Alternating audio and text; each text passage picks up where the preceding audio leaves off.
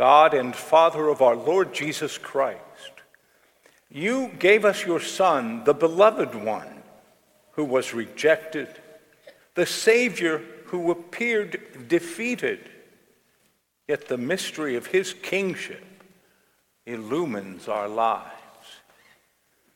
Show us in his death the victory that crowns the ages, and in his broken body the love that unites heaven and earth.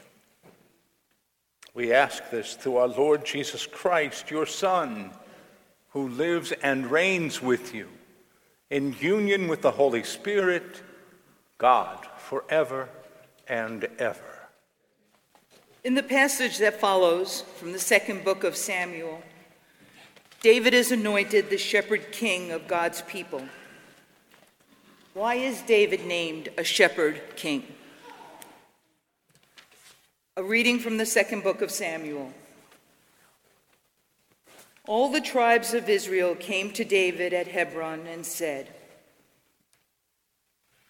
"Look, we are your bone and flesh.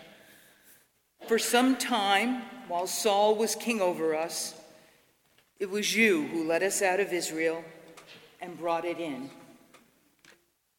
The Lord said to you, 'It is you who shall be shepherd of my people, Israel, you who shall be ruler over Israel.' So all the elders of Israel came to the king at Hebron, and King David made a covenant with them at Hebron before the Lord.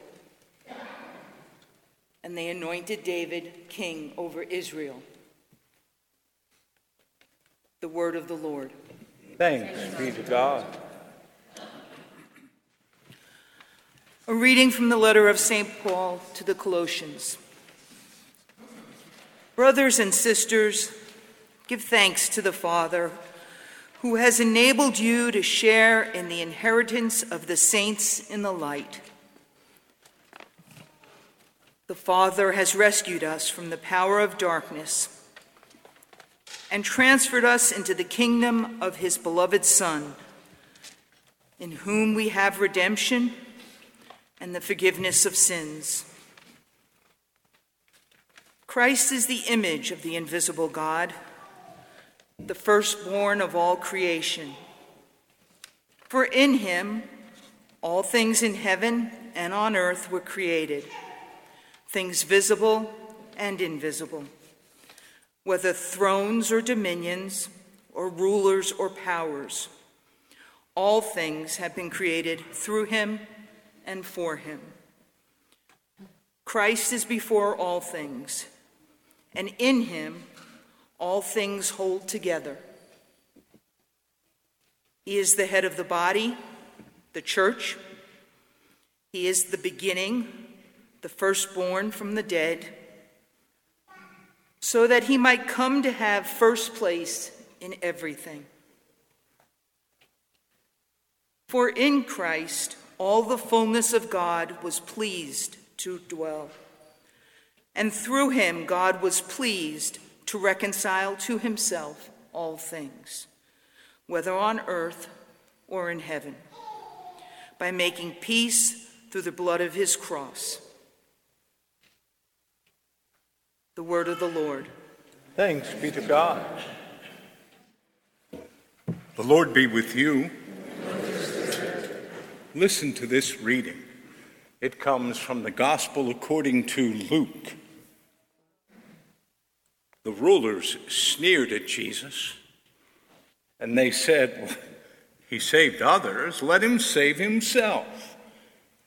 If he is the chosen one, the Christ of God." Even the soldiers jeered at him.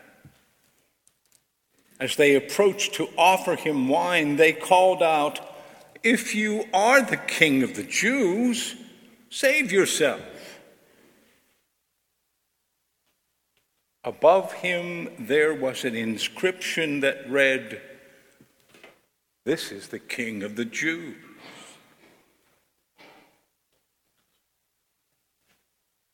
Now, one of the criminals hanging there reviled Jesus, saying, "Are you not the Christ? Save yourself and save us." The other, however, rebuking him, said in reply, "Have you no fear of God, seeing that you are subject to the same condemnation? And indeed, we have been condemned justly. For the sentence we received corresponds to our crimes. But this man has done nothing criminal." Then he said, "Jesus, remember me when you come into your kingdom."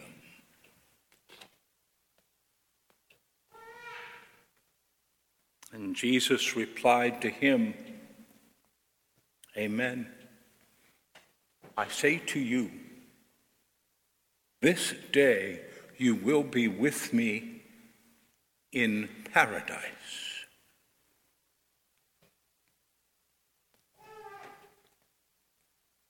The Gospel of the Lord. Praise to you, Lord Jesus Christ. Ruach, Holy Spirit, open our hearts. Ruach, Holy Spirit, help us to truly embrace Jesus as the King of our lives. Ruach, Holy Spirit, join us with Jesus in paradise.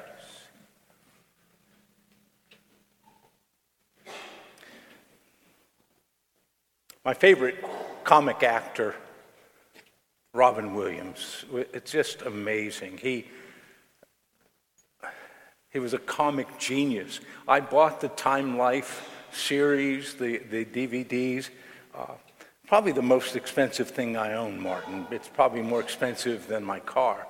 But it's really a great DVD series, and he's so funny and a brilliant actor, and it's wonderful. My second favorite is Mel Brooks. Do you remember Mel Brooks? I tell you, I've watched The Young Frankenstein and Blazing Saddles. I've watched those two movies 23, 24 times, and I laugh every time. I laugh at those things. Mel Brooks was brilliant and really, really funny. In one of his movies, I think it was Robin Hood Men in Tights, he plays the king, and his line that he uses, "It's good to be the king. It's good to be the king."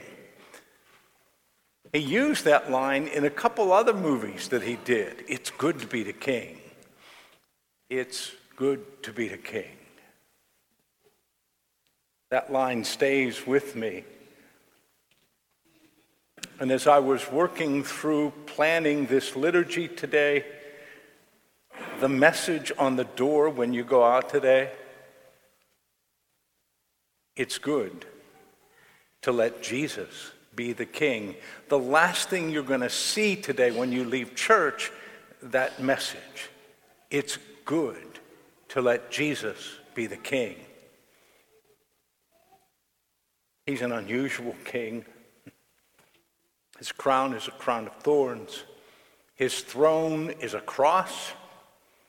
His scepter, the sign of his reign, was the towel he used to wipe the feet of his disciples. He was a king who welcomed people, did not wall them off to keep them away. He welcomed people in, even the criminal, the one hanging next to him. the one who would be looked down on and shunned, he welcomed him. This day, you will be with me in paradise. As I look at my life and as I look at our lives as a culture, a society, unfortunately, too often, we embrace the values of the world. We embrace the values that the world says are the values that are important. We embrace the values, materialism, consumerism, various kinds of thinking and politics. We embrace the kinds of situations, the kinds of politics that cast people out and don't include them. The Feast of Christ the King challenges you and I to embrace the values of Jesus, the values of his kingdom. It's good to let Jesus be the king. Thanks for listening to this week's service. For more information about our church, including upcoming events, please visit us online at goodshepherd-sc.org.